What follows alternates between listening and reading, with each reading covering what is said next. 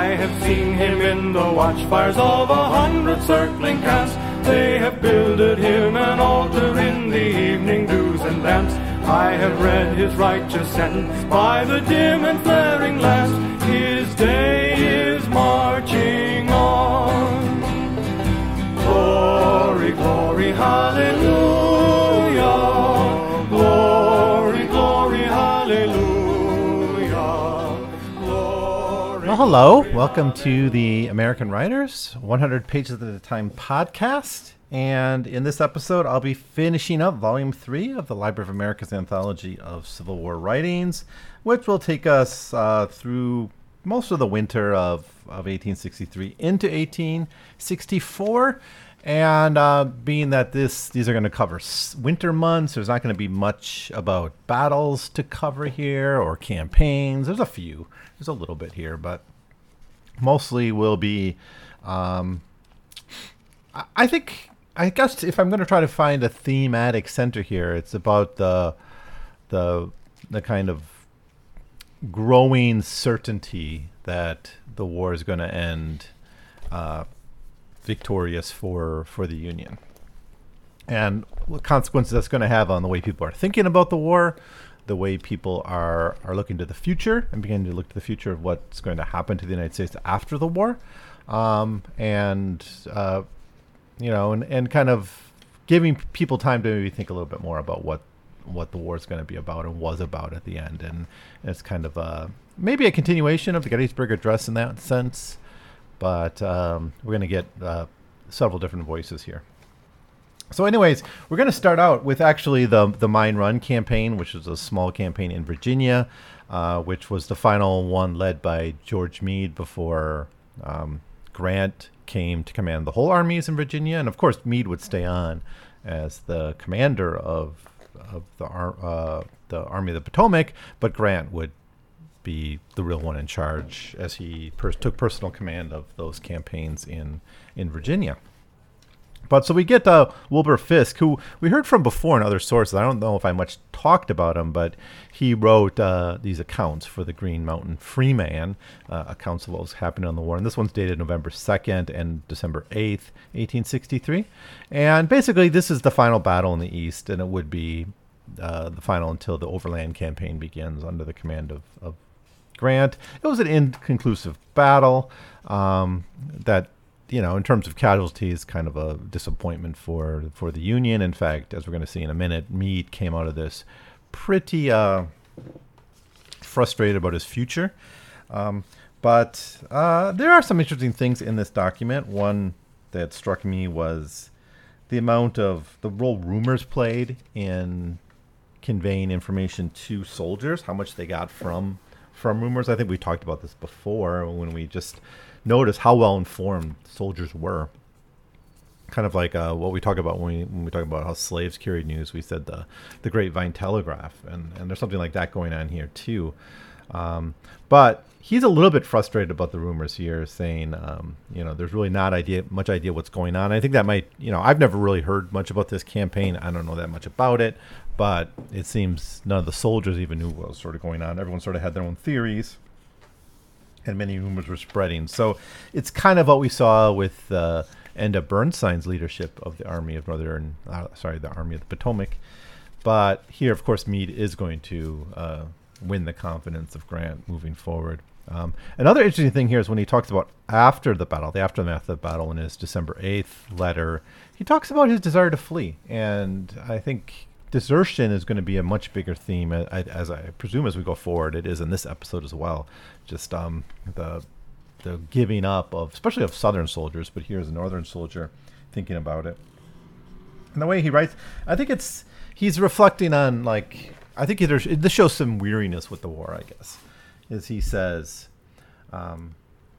but after all, to tell the plain truth of the matter, there's no use in lying. In the event of a charge, I know I should have had a strong preference for running the other way and placing as much distance between myself as possible, or as much distance as possible between the rebel minis and my own precious self. Vermonters are the very best fighters in the world, so everyone who says that knows anything about it. But you've never seen a Vermonter manifest any eagerness to get into fight, nor any desire to back out after he does get in. So even though he says we're going to fight if we have to, there's a sense here I got of just an overall weariness with the war. And I will mention with the desertion issue, if people signed up for 3 years at the start of the war, they're reaching the end of their terms here. And this is going to be a recruitment issue for both sides. So is conscription going to be enough to carry off the war to its necessary conclusion? And so recruitment and desertion and things are going to have a bigger toll, especially on the Southern Army, as we'll see. So let's move on from that. So the next document we have is George Meade writing to his wife, and we got a lot of these letters. It seems there'd be something. There seems to be a significant number of these letters, and he's basically talks about the failure of this mine run campaign, this attempt to stick it to Lee one last time before the calendar flipped over to 1864. But he definitely fears of being relieved. He's seen this before in the Army of the Potomac.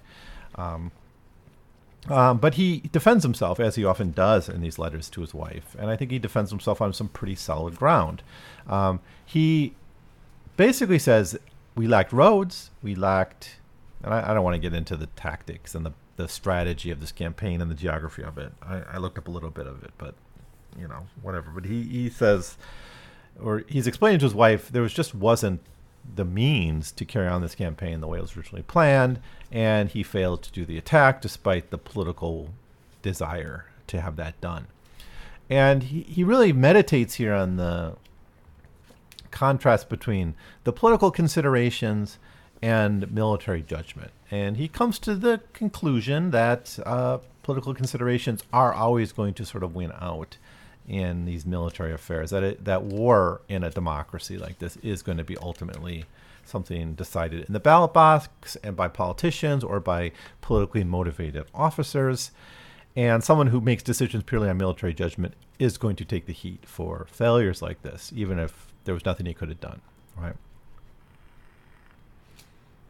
And to reflect on this further, he talks about the media attacks he's facing, something he's mentioned before, I think, to his wife. And here, he writes on this. Well, this is more on the government. He says, I understand from an officer just returned from Washington that on meeting a prominent member of the government, he was asked if the Army of the Potomac had stopped running yet and whether there's any fighting men among it in the generals. And this is, of course, just months after the Battle of Gettysburg. I think there's still that kind of frustration among people in Washington that Meade wasn't able to get the finishing blow on Lee after the Battle of Gettysburg.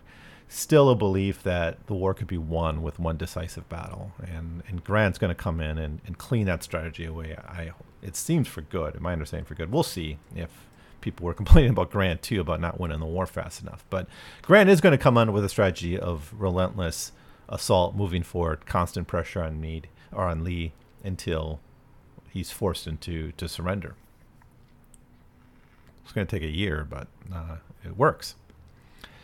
Next, we have a wonderful document, a speech dated the 3rd, or the 4th of December in Philadelphia, called Our Work Is Not Done.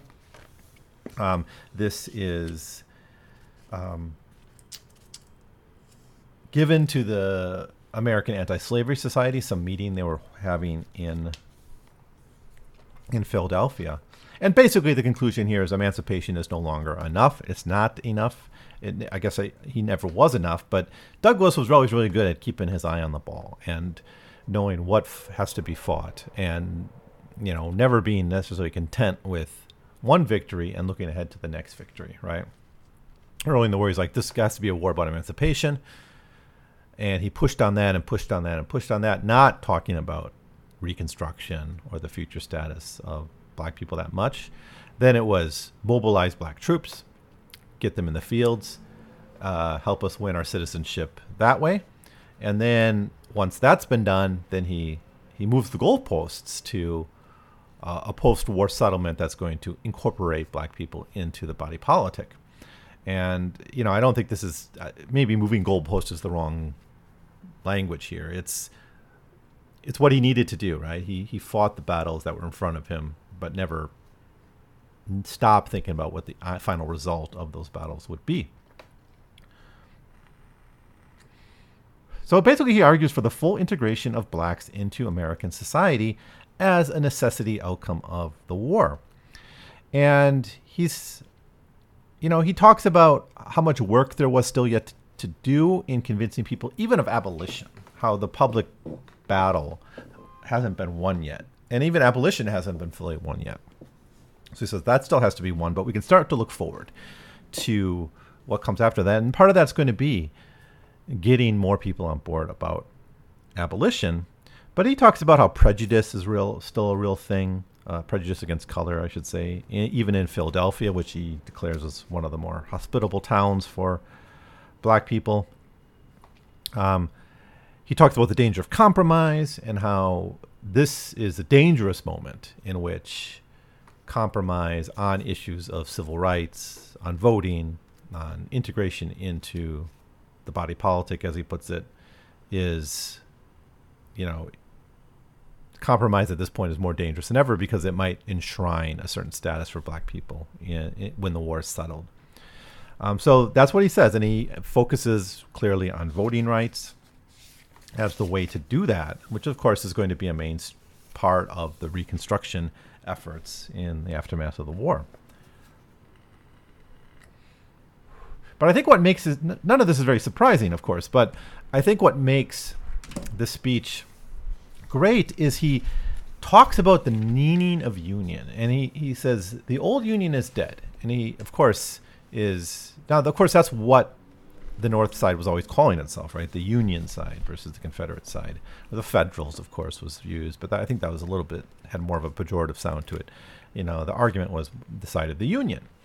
And he says, what does this mean? He actually kind of starts to break down what this means. And for some, the people who wanted to see the war just as a restoration of the old tended to be the people who didn't see the war as a revolution and instead saw the Civil War as simply about preserving the Union, and not going beyond that. But Douglass here makes it very clear that in his view, the old Union is dead. The old arrangement of a divided country, a divided economic system, a divided political system in which divided along how black people are treated. Even if slavery's dead, you could still have a restoration of the old system of a type, right? And of course, this is to some degree what happened in Reconstruction, right, where black people remained on the land as subjects of the landowning class, whether through some crop-lien system or a sharecropping system or something like that. And certainly Douglass had good reason to fear that is what would happen. So instead, he has a very great conclusion to this speech where he says, where he talks about the meaning of unity in the Union. He writes, "What business then have we to fight for the old Union? We are not fighting for it. We are fighting for something incomparably better than the old Union. We're fighting for unity. Unity of object, unity of institutions, in which there shall be no north, no south, no east, no west, no black, no white, but a solidarity of a nation, making every slave free and every free man a voter." So obviously he's seeing voting here. Now, knowing Douglass's strategy here, that's maybe not necessarily the end. There might be other issues, but once voting rights are won, basic citizenship, then we can talk about those there. But he's taking it one step at a time in a very deliberate way. But I think what's really radical, and here he might be building off the language of the Gettysburg Address a little bit too, saying like America is being remade. This is a revolution, no doubt about it. And he really breaks down the meaning of the word unity, not just unity in a political sense, but unity in institutions, a unity in rights, right? A unity of object, like a unity of goal, I think he means there. All right, next we have Abraham Lincoln's annual message to Congress, December 1863. I'm pretty sure I must have talked about this, in the series on Lincoln's writings, which I did a while ago. So, mostly, surprisingly, he doesn't say as much about the war as I thought. Of course, as president, he had many things on his mind. He talks a lot here about the State Department issues, such as relations with other countries, disputes with other countries. He has this interesting take on like essentially like draft dodgers of sort, like people who are claiming American citizenship to avoid service in wars in other countries, or maybe he's talking about people who are abroad claiming American citizenship. It's like the 1960s draft dodgers in Canada or something. It's like claiming American citizenship on one hand, but not serving it in the military as necessary. So he talks about that. He also talks about the new territories that are being established and how that's going to bring in new immigration eventually, and he's actually encouraging that. So he's encouraging Congress to pass laws to make immigration easier. He writes, while the demand for labor is thus increased here, tens of thousands of persons destitute of remunerative occupation are thronging our foreign consulates and offering to emigrate to the United States. If essential, but very cheap assistance can be afforded, it's easy to see that under the sharp discipline of civil war, the nation is beginning a new life. So the point being here, and I think in a lot of what he's writing here, is let's start to think about the future foundation for our prosperity. And part of that's going to be, borders that are open enough to accommodate the growing demand for labor that's going to exist in the West, to replace workers lost in the war. Obviously, a non-insignificant number of people were disabled or killed in the war. And but mostly this opening of the West, which of course is going to be the next phase of American history in many ways. This is in the Richard White book on late 19th century America. That's a major theme of his take on Reconstruction, is that it wasn't just about the South. It was also about remaking the West in a way. I urge you to read that book. It's The Republic for Which It Stands, I think is the name of that book. It's part of that Oxford series of the American history. When he does get to the war, he focuses on the movement towards emancipation and the recruitment of blacks and the progress that's being made in recruiting black soldiers, and the battlefield presence of black soldiers that's already being felt by commanders in the field. So I'm not going to say too much more about it, but it does get into a lot of details of like fiscal matters and other kind of State Department issues that aren't directly related to the war itself.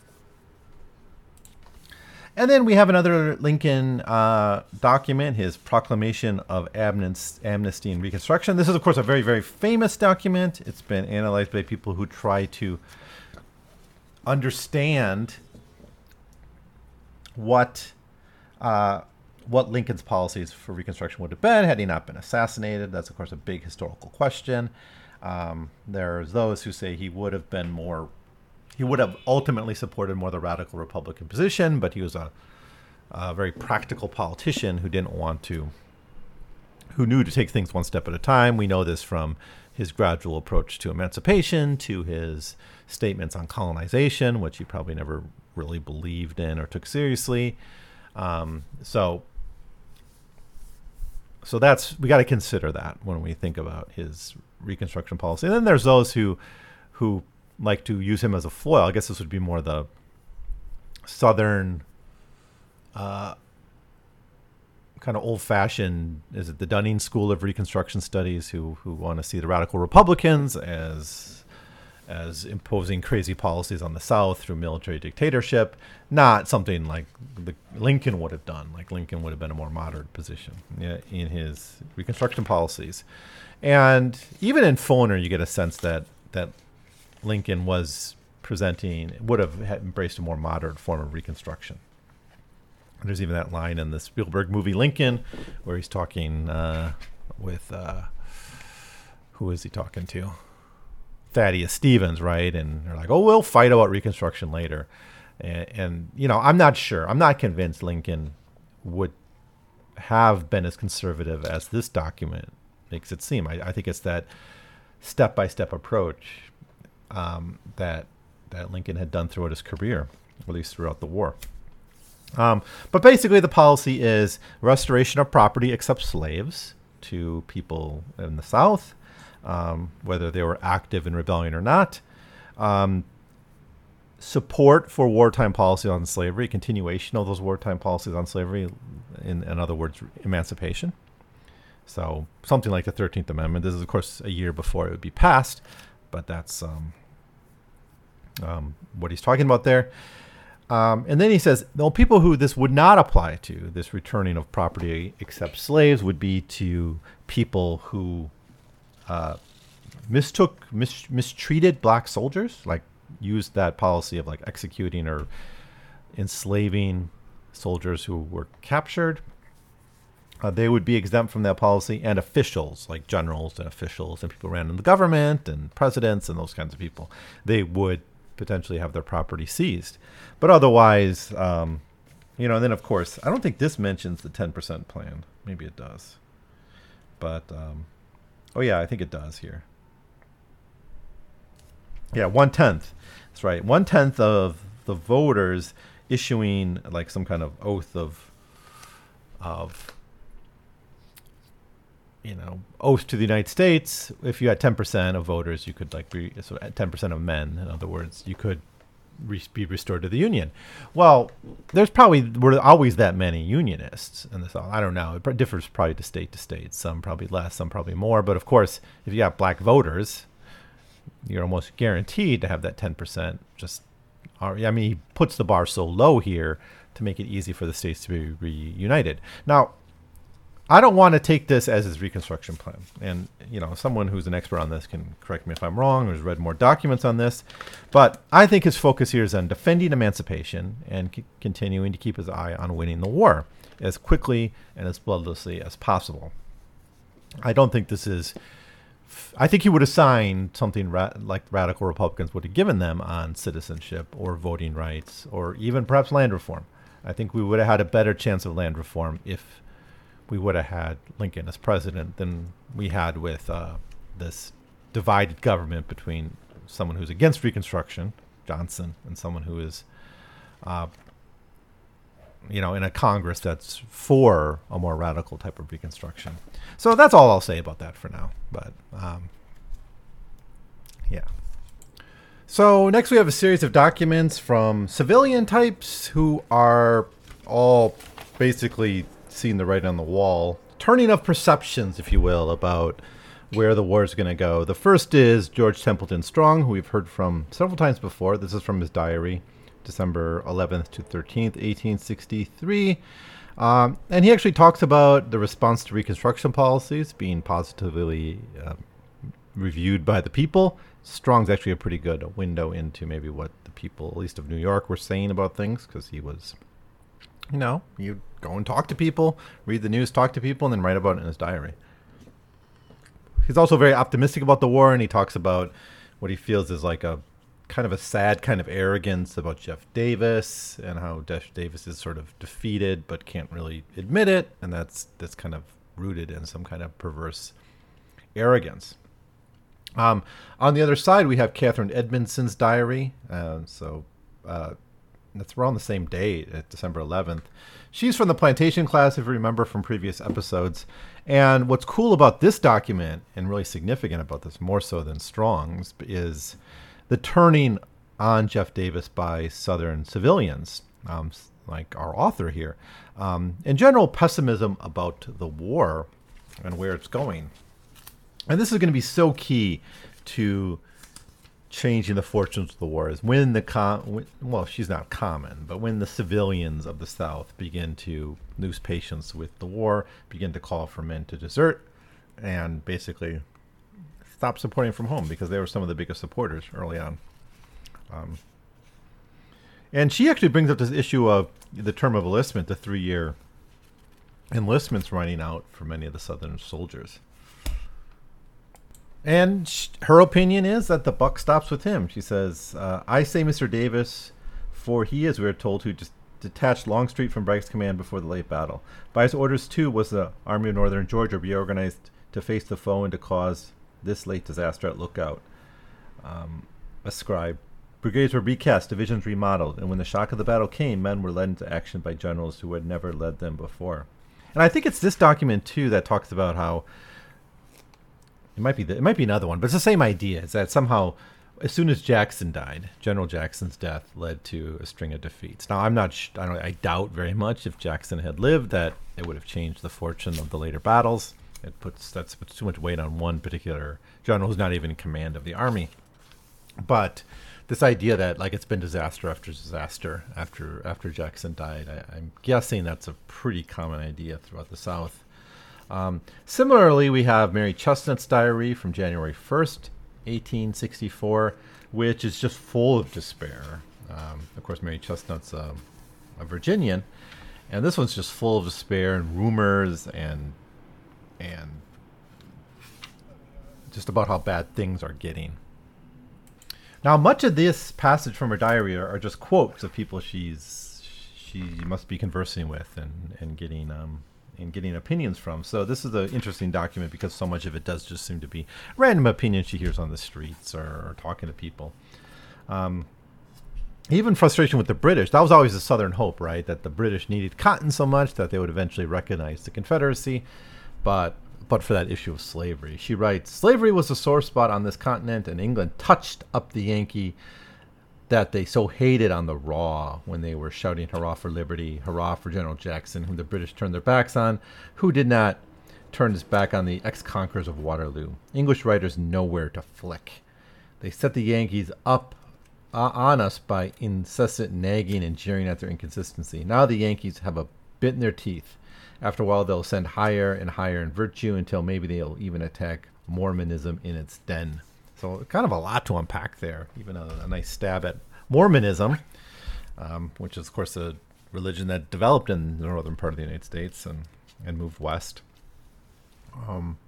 But that kind of the vitriol towards England, as blaming them for stirring up abolitionism, and then blaming them for not recognizing the Confederacy. It's kind of, there's like some sour grapes there, certainly, in her opinion of the UK. A similar document from Judith McGuire's diary, same day as the Mary Chestnut one, January 1st, 1864. These were Virginians who fled when the Union advanced to seize their home. And she just mostly emphasizes the losses that the South is facing, and the long-term cost that's going to be for the Southern society. So it's that. It's, of course, this was well known by this point, but it's kind of, you're getting more voices like this shouting out that, like, this is permanently devastating us. It's, if the war keeps on, it's just the manpower alone is going to be harmed by this. Quote, thus we bury one by one the dearest, the brightest, the best of our domestic circles.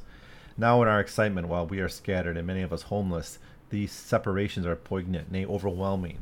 But how can we estimate the sadness of the heart which will pervade the South when the war is over, and we are again gathered together around the family hearths and altars and find the circles broken, one another gone, sometimes the father and husband, the beloved head of the household, in whom was centered all that made life dear.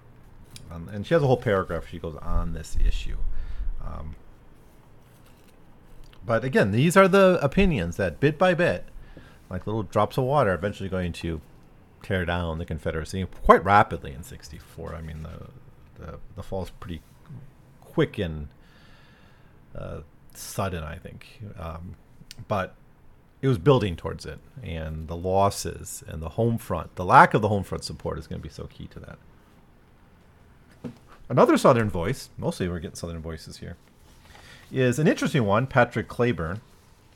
And maybe you've heard about Patrick Cleburne before. Patrick Cleburne was actually a Southerner of Irish ancestry, or actually born in Ireland, so not just Irish ancestry, he's an Irishman. Actually served in the British Army, came to America in 1949, settled in Arkansas, and then eventually joined the Confederate Army and moved up the ranks a little bit into became a commanding general of the Army of Tennessee. So he's a pretty high-ranking officer at this point, and from a different background than most Southern gentry would have been. Although there are immigrants in the Southern gentry class, but it's not as much an immigrant society as the North was becoming at the time in the West. So what's his proposal here? He makes the proposal, and it's a pretty well thought out one, that we need to emancipate the slaves and recruit them. And that's it. If we want to win this war, if we want any hope of winning this war, if we want any hope of our independence, we're going to have to give up our founding mission, which, of course, was suppressed. This was like meant to be published, and it was suppressed. Davis ordered the suppression. This is quoting from the editor here. Davis ordered the suppression of the memorandum and all discussion about it. Now, he would eventually die at the Battle of Franklin, the major victory, the final defeat of the Army of the Tennessee, where, what's his name? Is it Thomas? Totally crushes General Hood.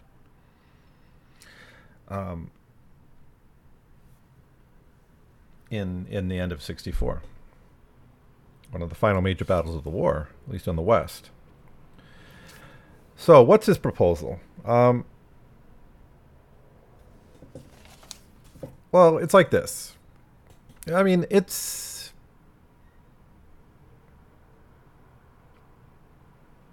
Well, sorry, I was getting my thoughts together here. The argument has several parts. One is kind of just military necessity.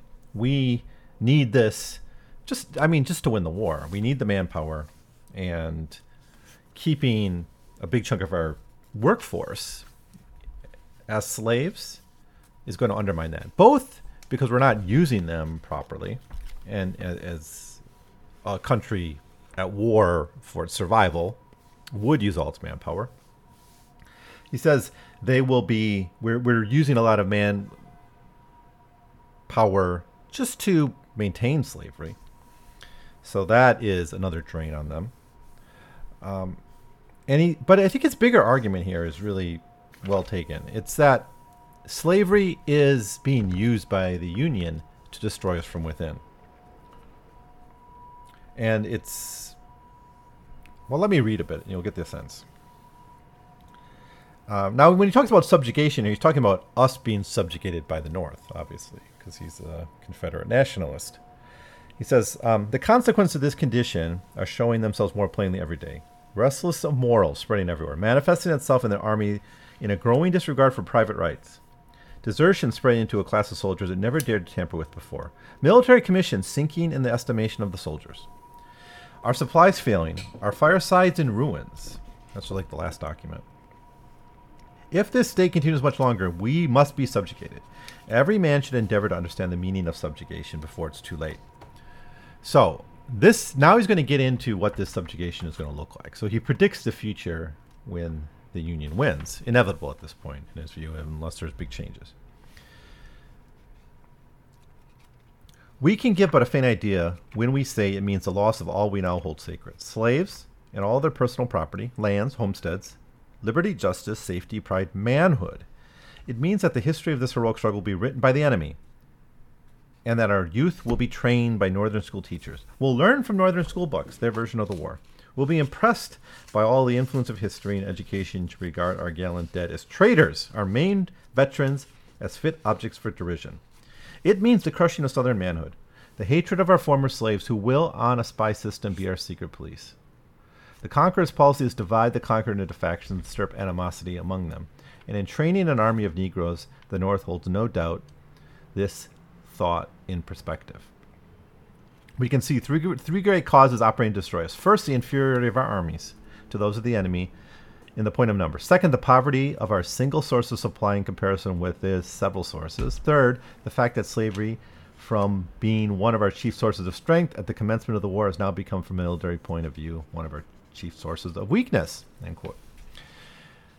So, nothing there I really dispute. I mean, except the fact that the lost cause ideology would be a more prominent narrative. He was wrong about that. He was wrong about how powerfully the losers would rewrite and write American history in the generations after the war.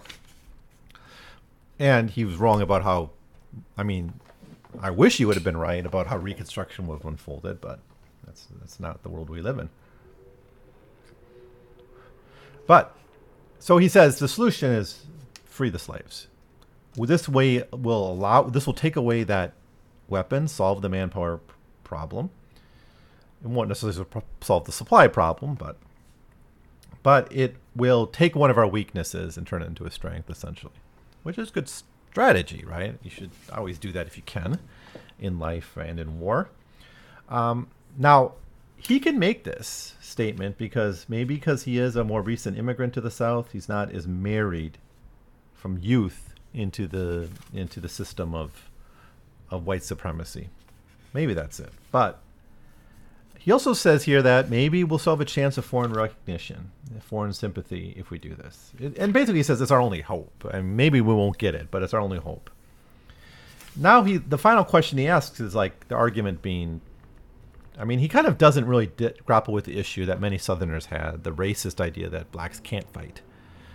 Either he's been convinced of that by blacks on the battlefield for the other side, or he just doesn't want to bring it up because, it's going to salt the wounds of people who would not be for this policy in the first place. But he does deal with the question of will they fight for us? And then he kind of punts on this just saying, well, Sparta's slaves fought for them. He says like galley slaves fought, in the Mediterranean at the Battle of Lepanto, things like that. And then he takes on the question, the big argument against it, at least not. I don't think he takes on the big argument against it, which is blacks are, in the view of this Southern aristocracy and the ruling class of the South, incapable of fighting. But he says, like, what can the South be if we win? If this strategy works and we win the war, what then? He says, it is said that republicanism cannot exist without the institution. Even were this true, we prefer any form of government of which the Southern people might have a molding to one forced upon them by a conqueror. So he's just saying, let's roll the dice, and maybe we'll win. And if we do, we can deal with these questions later. It's not like the North is not dealing with the same question of what a republic with free blacks would look like. So, anyways, bold proposal, and of course suppressed and ignored by the rulers. What a fascinating document. I've known about this. I've heard about this Claiborne proposal before, but never read it. So, this one's good. This is Sherman. The next document we have here is a January 1864 document from Sherman to a staff officer of his own, Roswell Sawyer.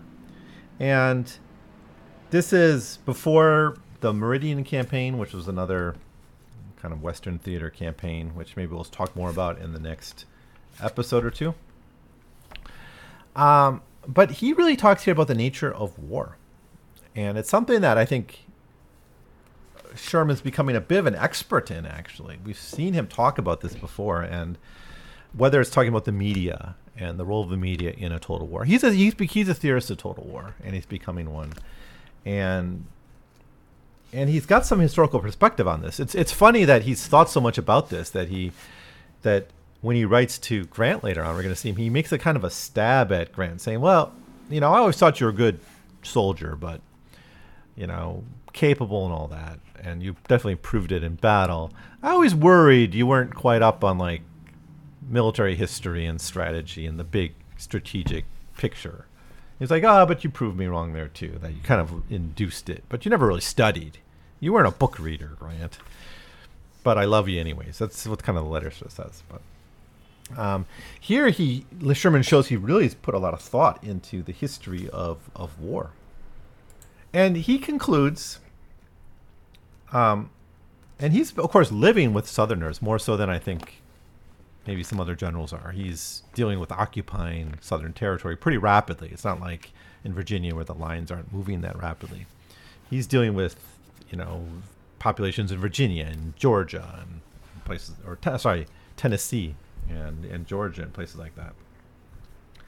And he concludes, if the Southern people, he gets this from his historical perspective of war that he reveals here.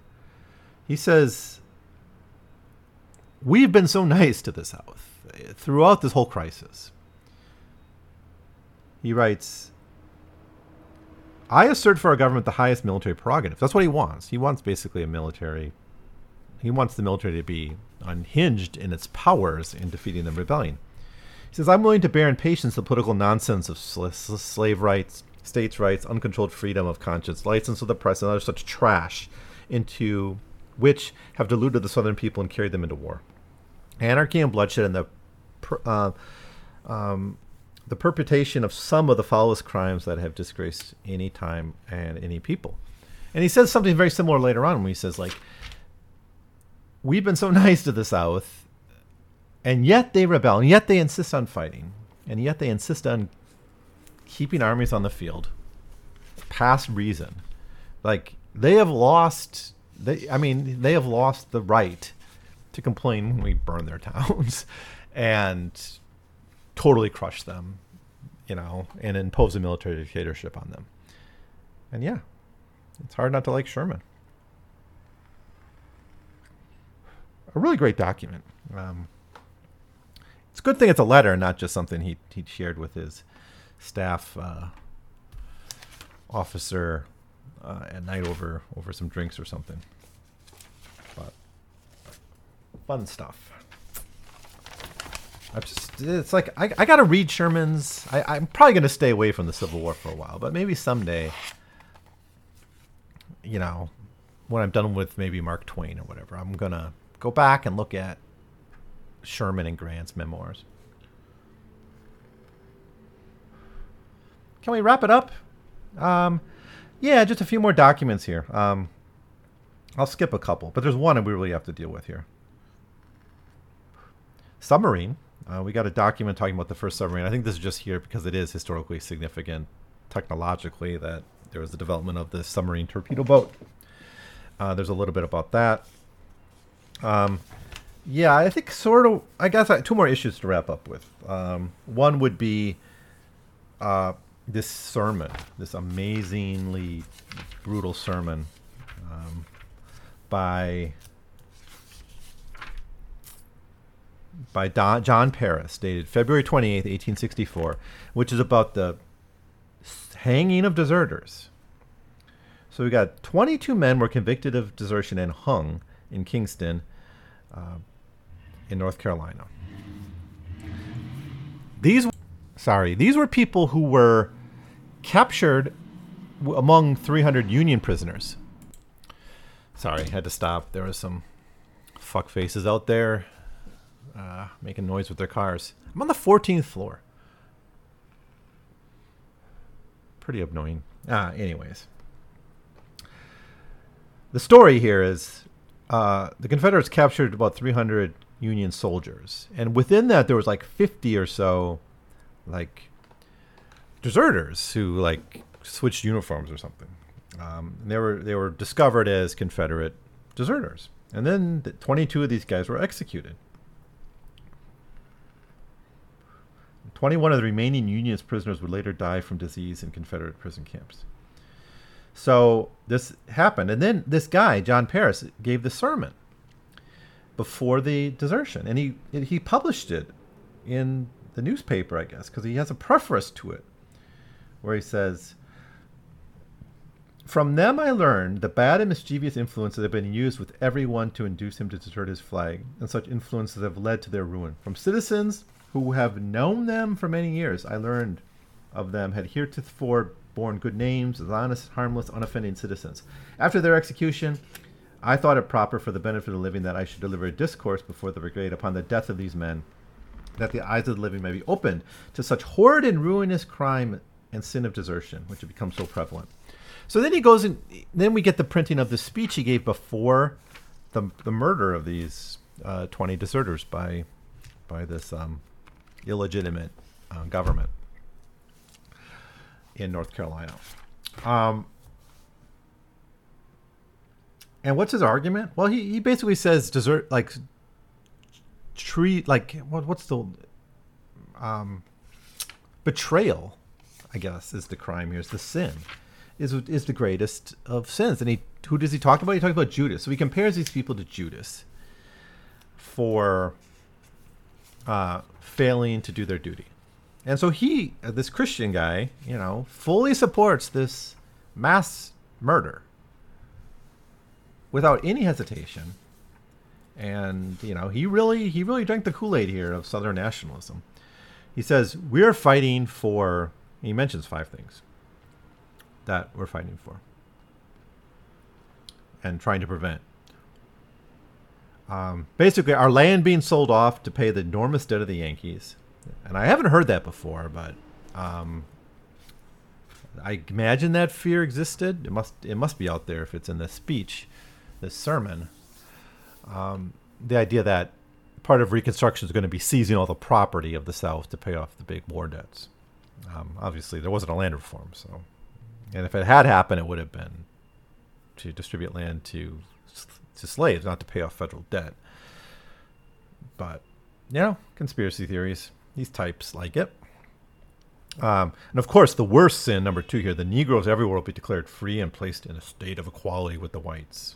So scary, so frightening that you have to, kill a bunch of deserters.